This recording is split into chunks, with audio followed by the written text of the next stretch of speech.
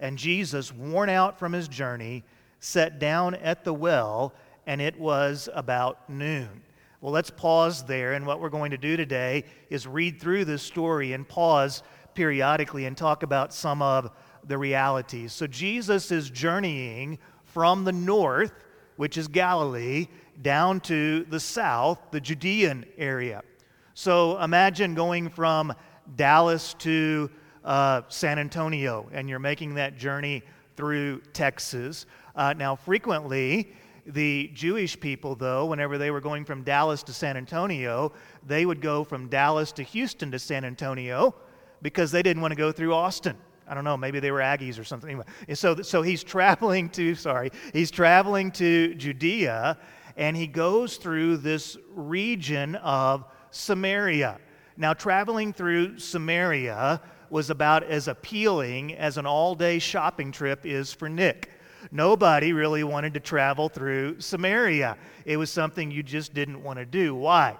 Well, there were two groups of people here. You had the Samaritans and you had the Jews.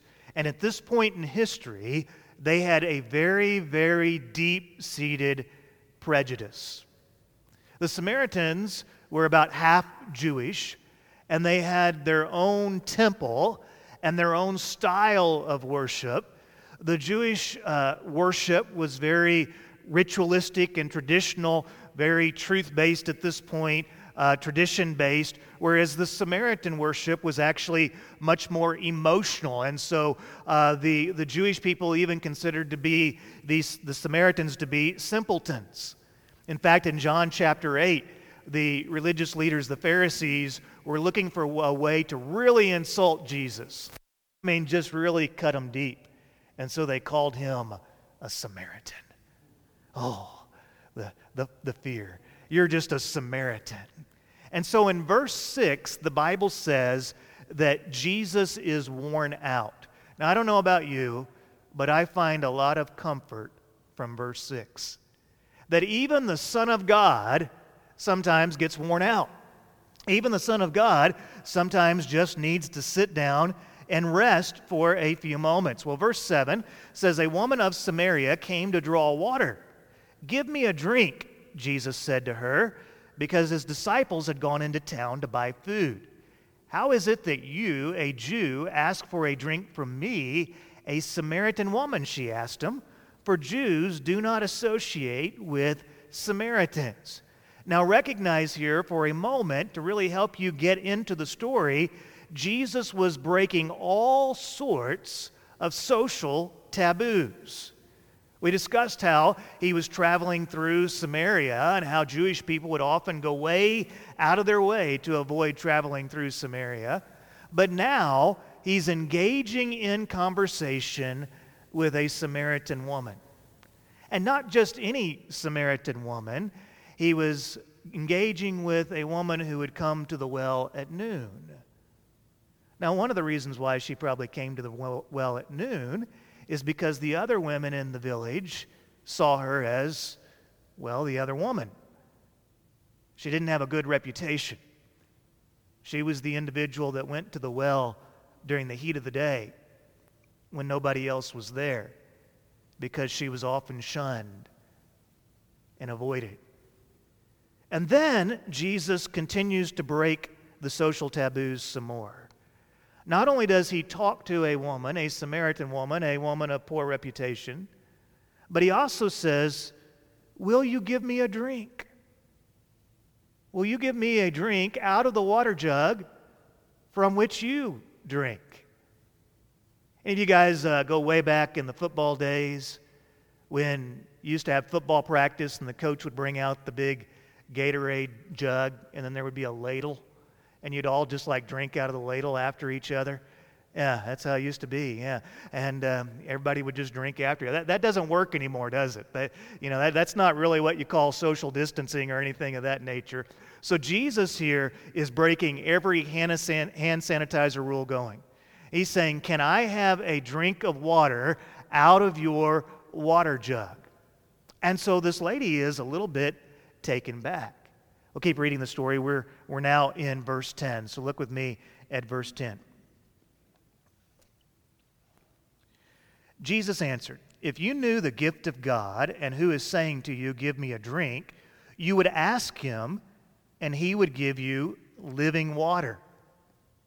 "Sir," said the woman, "you don't even have a bucket, and the well is deep.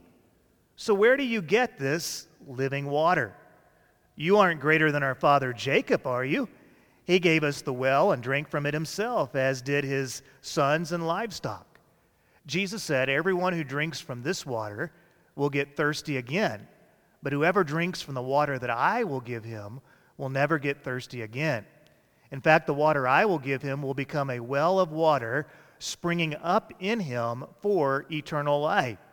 "Sir," the woman said to him, "give me this water so that I don't get thirsty and come here to draw water."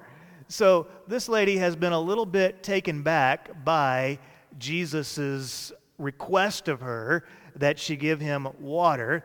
But Jesus is doing something intentional here, and I want you to see this. Jesus is turning the conversation towards spiritual things. There is a lost word in 2020 church life, and that is the word evangelism. You see it there on the screen on the right side. Evangelism means that we are spreading the gospel, which is the good news of Jesus Christ, the story of Jesus Christ. We are intentionally spreading the news of Jesus Christ, and we're doing so maybe by preaching, teaching, or personal witness. Now, that personal witness can come in a lot of different forms. It could be something that you're doing on social media where you are sharing the gospel. It can be a conversation that you have with somebody where you are sharing the gospel. But as Christians, we have a responsibility, a call to evangelism. You remember Jesus, just before he ascended, what did he tell us? Go and do what? Make disciples. In the book of Acts, he said, you're going to be my, do you remember what word he used? Witnesses. That we were supposed to go and witness or testify to people about who Jesus Christ is and what he has done for us. So notice how Jesus unlocks this woman's heart and leads her into a spiritual conversation. First thing that I notice is that he used a natural approach. Can I have a drink of water? He didn't come to her and say, all right, I've got this big poster here, I'm going to show it to you. He used a natural approach. Can I have a drink of water? And then he found points of interest. They were both tired. They were both alone. It was the heat of the day. They were both thirsty.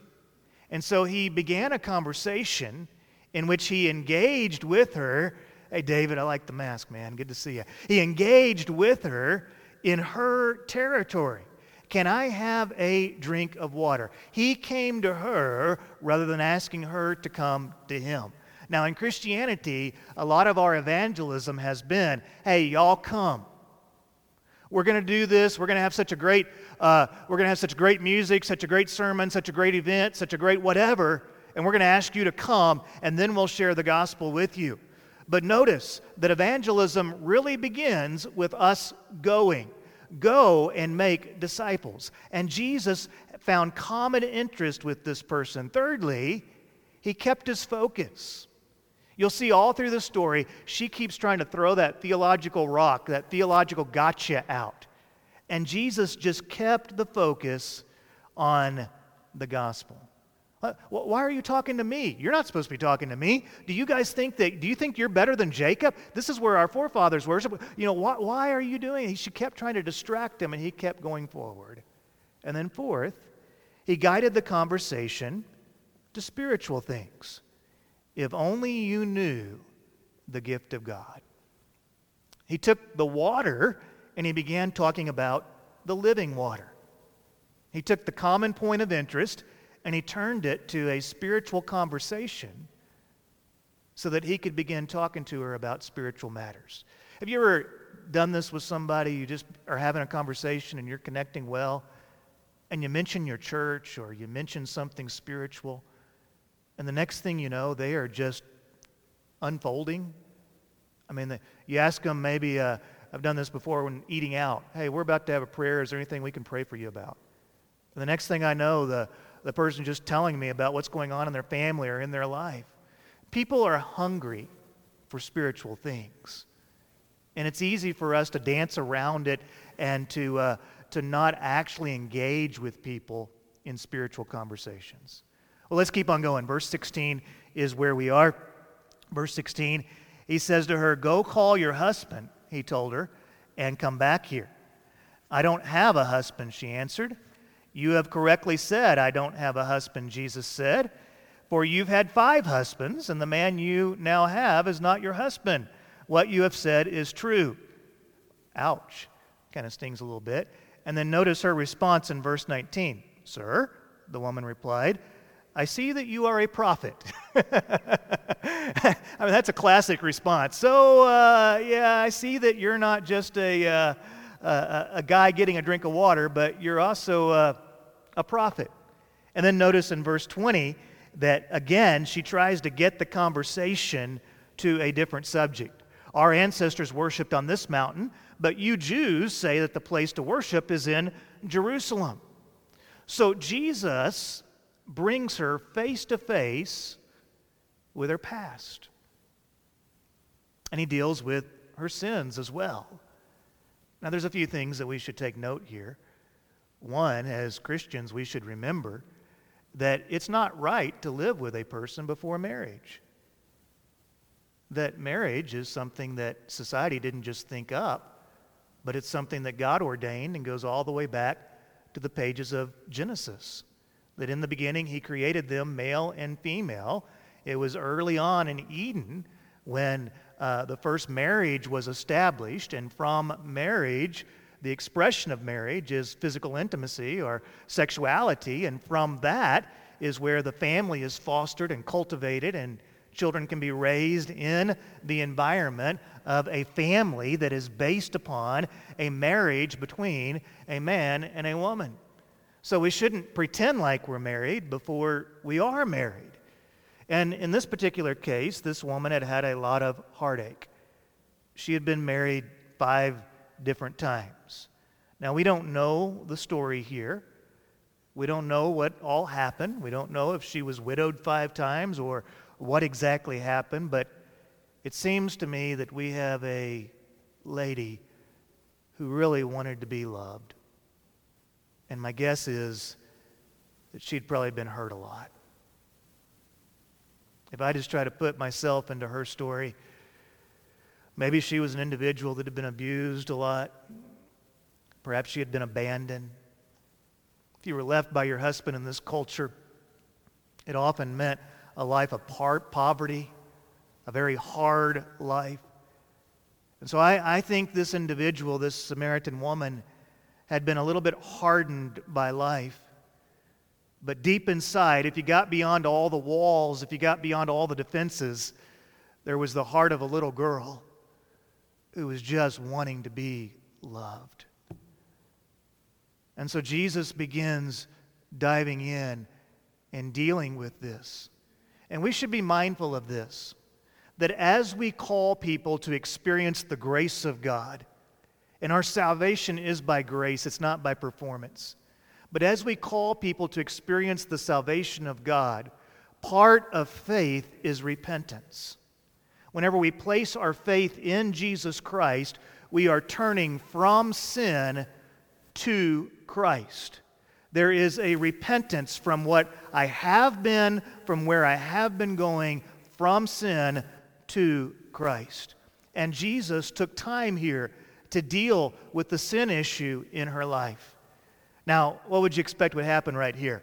Her defense mechanisms went way up, and she immediately began changing the subject about, okay, where are we really supposed to worship? You guys say we're supposed to worship on the church campus, but we say you're supposed to worship at home. Which one is it? And she began arguing this point, and Jesus told her, "Believe me, woman, an hour is coming when you will worship the Father neither on this mountain nor in Jerusalem." You Samaritans worship what you do not know. We worship what we do know, because salvation is from the Jews. But an hour is coming and is now here where true worshipers will worship the Father in spirit and truth. Yes, the Father wants such people to worship Him. God is spirit, and those who worship Him must worship in spirit and in truth. So there was this big controversy about should you worship in Samaria or in Jerusalem? And Jesus says that's not really the issue. The real issue is, do you know the Father, and are you worshiping Him in spirit and in truth? There was also a controversy about should worship be very cerebral and traditional and very mindful, or should it be very emotional? And Jesus says that true worshipers worship from their heart. There is a spiritual connection that takes place with God, but it is also anchored in the truth of God. True worship is more than just a study of a text. It does involve your heart, and it involves an encounter with God, a connection. It's okay to get a little emotional whenever you worship the God who created you and loves you. But that worship also needs to be grounded in truth. And so Jesus reminds her that true worship is not so much about your location as it is about your heart and the truth. And are you worshiping God in spirit and in truth? Now let me just say this. I really look forward to the day when this room is full. I look forward to the day when all of y'all that are watching on the camera are here. And we can pack this room out 4 or 5 times a week. How about that? And we worship the Lord together. But know this, wherever we are, we can worship the Lord in spirit and in truth. And right now, even though we're in this awkward time, we're still worshiping the Lord in spirit and in truth. Verse 25, the woman said to him, I know the Messiah is coming, who is called the Christ, and when He comes, He'll explain everything to us. So it's kind of that part in the conversation where you go, well, I don't really understand all this, but I know one day the Messiah is going to come, and then it'll all make sense. And then Jesus says to her in verse 26, I, the one speaking to you, am He. Whoa. That changes everything. Now at the end of verse 26, the hymn, Just As I Am, does not begin. There is no, hey, let's go through the ABC track now. There isn't a, all right, let's jump in the well and I'm going to baptize you right now. I'm not against any of those things. I like Just As I Am. I use ABC tracks, and I'm a big fan of baptism. But I want you to notice something. Something changed within her. This hurt woman found forgiveness. And I believe she was saved. Do you remember that moment in your life when that happened to you? When you experienced the salvation of God? When the Holy Spirit invaded your heart and everything changed? That's what happened to this lady right here. Well, in verse 27, the disciples arrive. So here come the 12 burly disciples up the path to the well. And when they arrive, they are amazed that Jesus is talking with a woman. So they zero in immediately on the social taboos. What is he doing? Why is he, Peter, he's talking to a woman. He's not supposed to do that. And they get up there, but because of their respect for Jesus, no one said, what do you want, or why are you talking to her? So the disciples come back. Remember, they had been sent off to go get food. So they come back, and they're all excited because they discovered Kroger Click List. And they can just pull the chariot up and get it loaded with food, and they're so excited, but they can't get past the fact that Jesus is talking to this lady at the well in public at noon. And so in verse 28, what happens?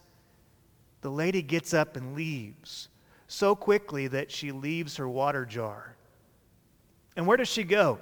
She went into town and told the people, come see a man who told me everything I ever did. Could this be the Messiah? And they left the town and made their way to him. So in verse 27, the disciples didn't really say anything to Jesus or to the woman, but I think they said a lot. You know, you can say a lot with your body language. You can say a lot with the way that you look. And so as soon as they arrive on the scene, she gets out so quickly that she leaves her jar. Just leaves it there at the well. Now, Jesus is in a place where there were all sorts of obstacles to the gospel. Make sure you catch this, all right? And if need be, wear it and let it change you. The biggest obstacle that Jesus was facing was the disciples. The biggest obstacles to the gospel at this point was the disciples. Now, I also want you to realize something here. The disciples at this point in their life were struggling with racism and sexism. And I want you to realize that when it comes to Jesus, that he always treated women with honor and dignity. He was willing to speak with them. He respected them. He never told a woman to shut up and go home, as a well-known evangelical leader did a few weeks ago. He treated women with respect and dignity. He also treated people of different races with respect and dignity. And here he took time to talk to and love and care about a Samaritan woman. I remember the first time I encountered racism in the church. I was a student minister, and I was still in college. I invited a young man, I think he's about 17 or so, a young man named David to church. He was an African-American young man, and he came to our church, and afterwards I was talking to him. I said, you know, how did you like church and such? And he said, there was this woman that just kept staring at me the whole service, giving me this, it wasn't here, you know, not at this church, but he said she just kept giving me this look, like I said, are you sure? He's like, yeah, I'm sure. And I remember just how heartbroken I was to realize that this young man had come to our church. He was a different skin color than most, and he didn't feel welcomed that particular day. That someone would look at him and give him that scornful look. Racism's wrong. Racism's not compatible with the gospel. The gospel unites people. It doesn't divide us. Racism's not compatible with the gospel of Jesus Christ. Jesus didn't just die for the people that have the same skin tone as you. He died for all. God so loved the world that he sent his Son.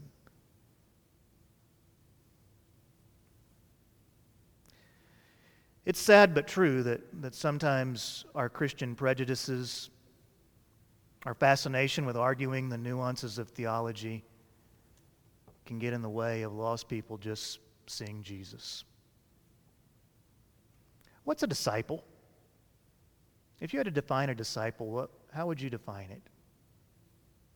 Let me give you 7 characteristics of a disciple here. I think we have them here. A disciple is someone who believes in Jesus Christ. They have faith in Jesus.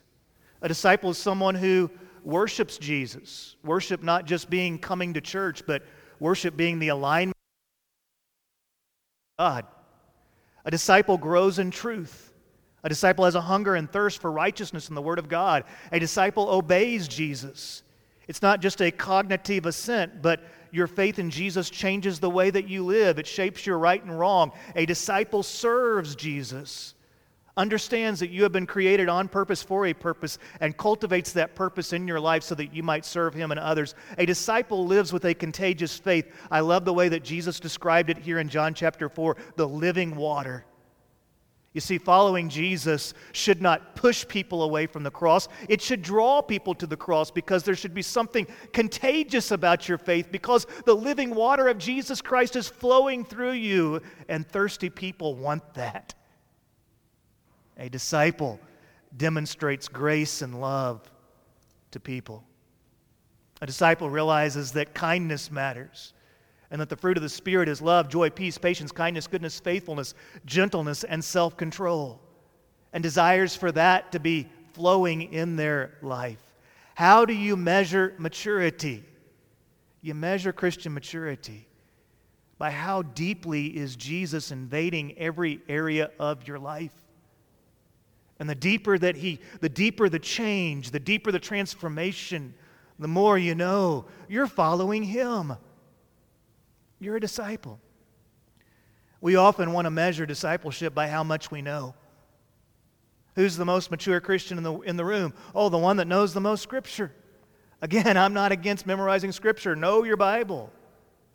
But this dear lady, she didn't know much at all. But she knew Jesus. And what'd she do? She went and told. She went and told who would listen. And what'd she say? She said, "Come and see. Come and see." What a beautiful picture. What a beautiful scene is unfolding back at the village. Come and see this man who is the Messiah. But in the meantime, the disciples kept urging him, "Rabbi, eat something. Eat something." But he said, "I have food to eat that you don't know about." And the disciples said to one another, verse 33, Could someone have brought him something to eat?" Who fed the Lord? I love this little scene. The disciples are sent to get food. "Rabbi, eat. We scored some brisket in town. This is great. We even have pork. We're in Samaria. It's wonderful." Some of y'all might get that. And Jesus says, "Thanks. I've already eaten. I'm not hungry." And the disciples are like, No. That's my job. We worked all day on the deviled eggs. Even renamed them to anti-devil eggs so that we could feed them to Jesus. And now you're saying you've already eaten? My food is to do the will of Him who sent me and to finish His work. Jesus says, my energy is to do the will of Him who sent me and finish His work. Don't you say there are still 4 months and then comes the harvest? Listen to what I'm telling you. Open your eyes and look at the fields, because they're ready for the harvest. The reaper is already receiving pay and gathering fruit for eternal life, so that the sower and the reaper can rejoice together. For in this case the saying is true, one sows and another reaps. I sent you to reap what you didn't labor for. Others have labored and you have benefited from their labor. Now picture the scene. You have the village where the people lived. You had the fields where they grew their food, and then you had the hillside with the well on top where they would get their water. Jesus is sitting at the well. The disciples have come up that path. They are around Him, and the village where the woman went down to is on the other side of the fields. She has said, "Come and see this man. Could he be the Messiah?" And then the people are coming out of the village through the fields to come and see Jesus. And Jesus tells them, "Hey, don't say 4 months more and then comes the harvest. Open your eyes and look, because the fields are ready for harvest." Jesus is reminding the disciples that the people are the task. And the people of Samaria were coming to them at this very moment. And even though they didn't sow all the seed with the Samaritan woman, they were now needed to help in reaching out to this village. So verse 39 is a beautiful scene. Now many Samaritans from that town, say it with me, believed in Him. So the story doesn't end with the woman at the well. Many Samaritans in the town believed in Him because of what the woman said when she testified, "He told me everything I ever did." And so when the Samaritans came to Him, they asked Him to stay with them, and He stayed there 2 days. And many more believed because of what He said, And they told the woman, "We no longer believe because of what you said, since we have heard for ourselves and know that this really is the Savior of the world." Missed in the story of Jesus is the great Samaritan revival of John chapter 4.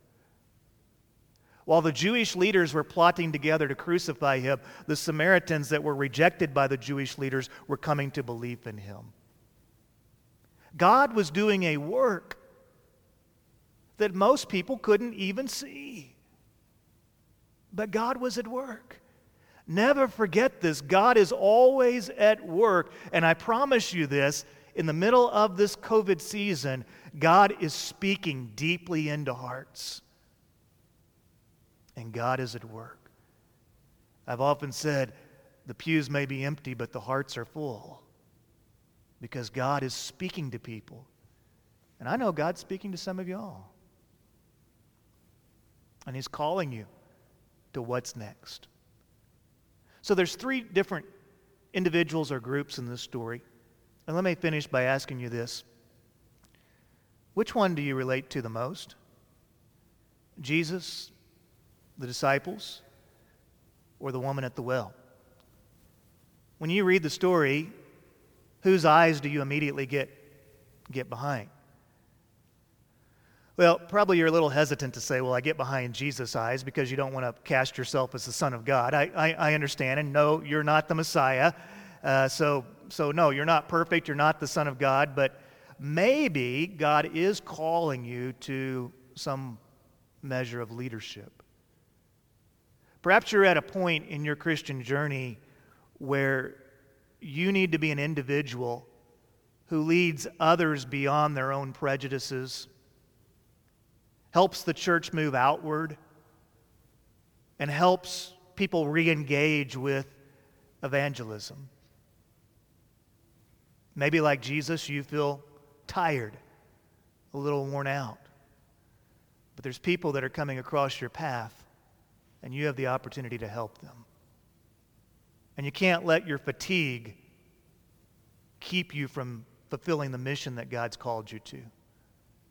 Or maybe like Jesus, there's a broken person in your life, and you can help them experience living water.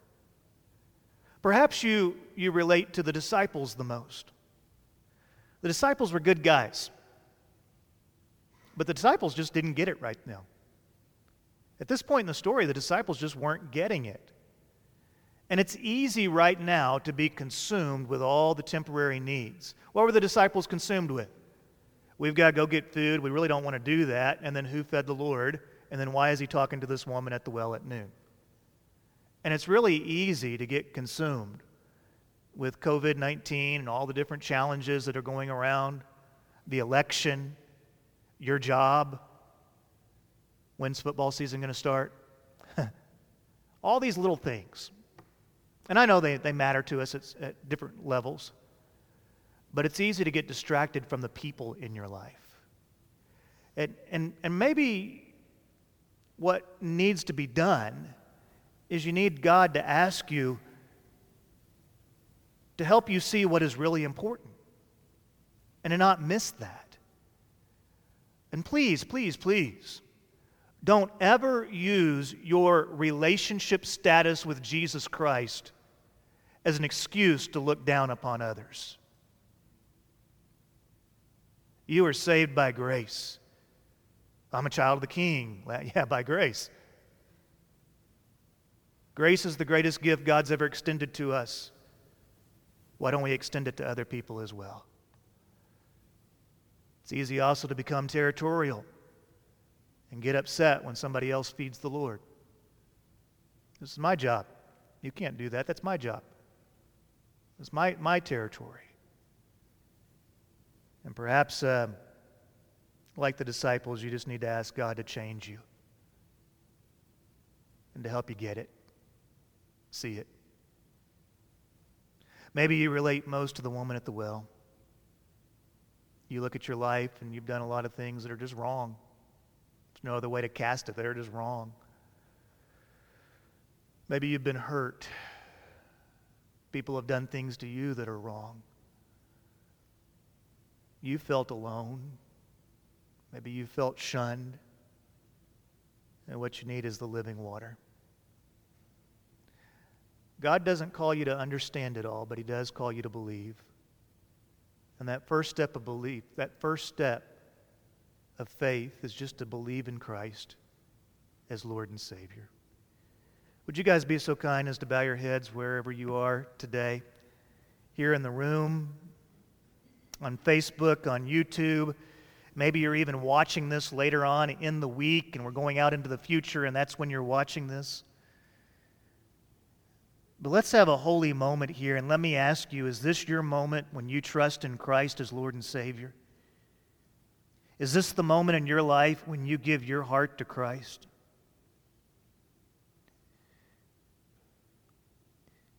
Maybe this is a moment when God tears down those walls and you realize that perhaps you at times have been using your relationship with Jesus Christ as a reason to look down upon other people. And God's convicted you today that that's just wrong. Maybe you've been worshiping in truth, but you haven't been worshiping in spirit. Maybe your spirit is there, but you haven't been anchored in truth. And so you come to God today and say, Lord, help me to worship you in spirit and in truth. Perhaps there's somebody in your life that is hurting. There's a Samaritan woman in your path. And you don't want to look the other way. You don't want to miss her. God's calling you today to reach out. To reach out and offer the living water. Heavenly Father, may you grant us the great joy of seeing thousands of people come to know Jesus Christ as Lord and Savior. May we have the joy in our lifetime of seeing every people group experience the truth of the gospel in their language. May we have the joy of seeing an awakening take place in our country, in our community, and around the world that shakes the world, that changes the world. And Father, may it begin in our heart today. Help us, Lord, to love you, to follow you, to trust you. And God, I'm so thankful for this church. I pray your blessings upon each and every person that is here today and is listening today. May we draw close to you. It's in Jesus' name we pray.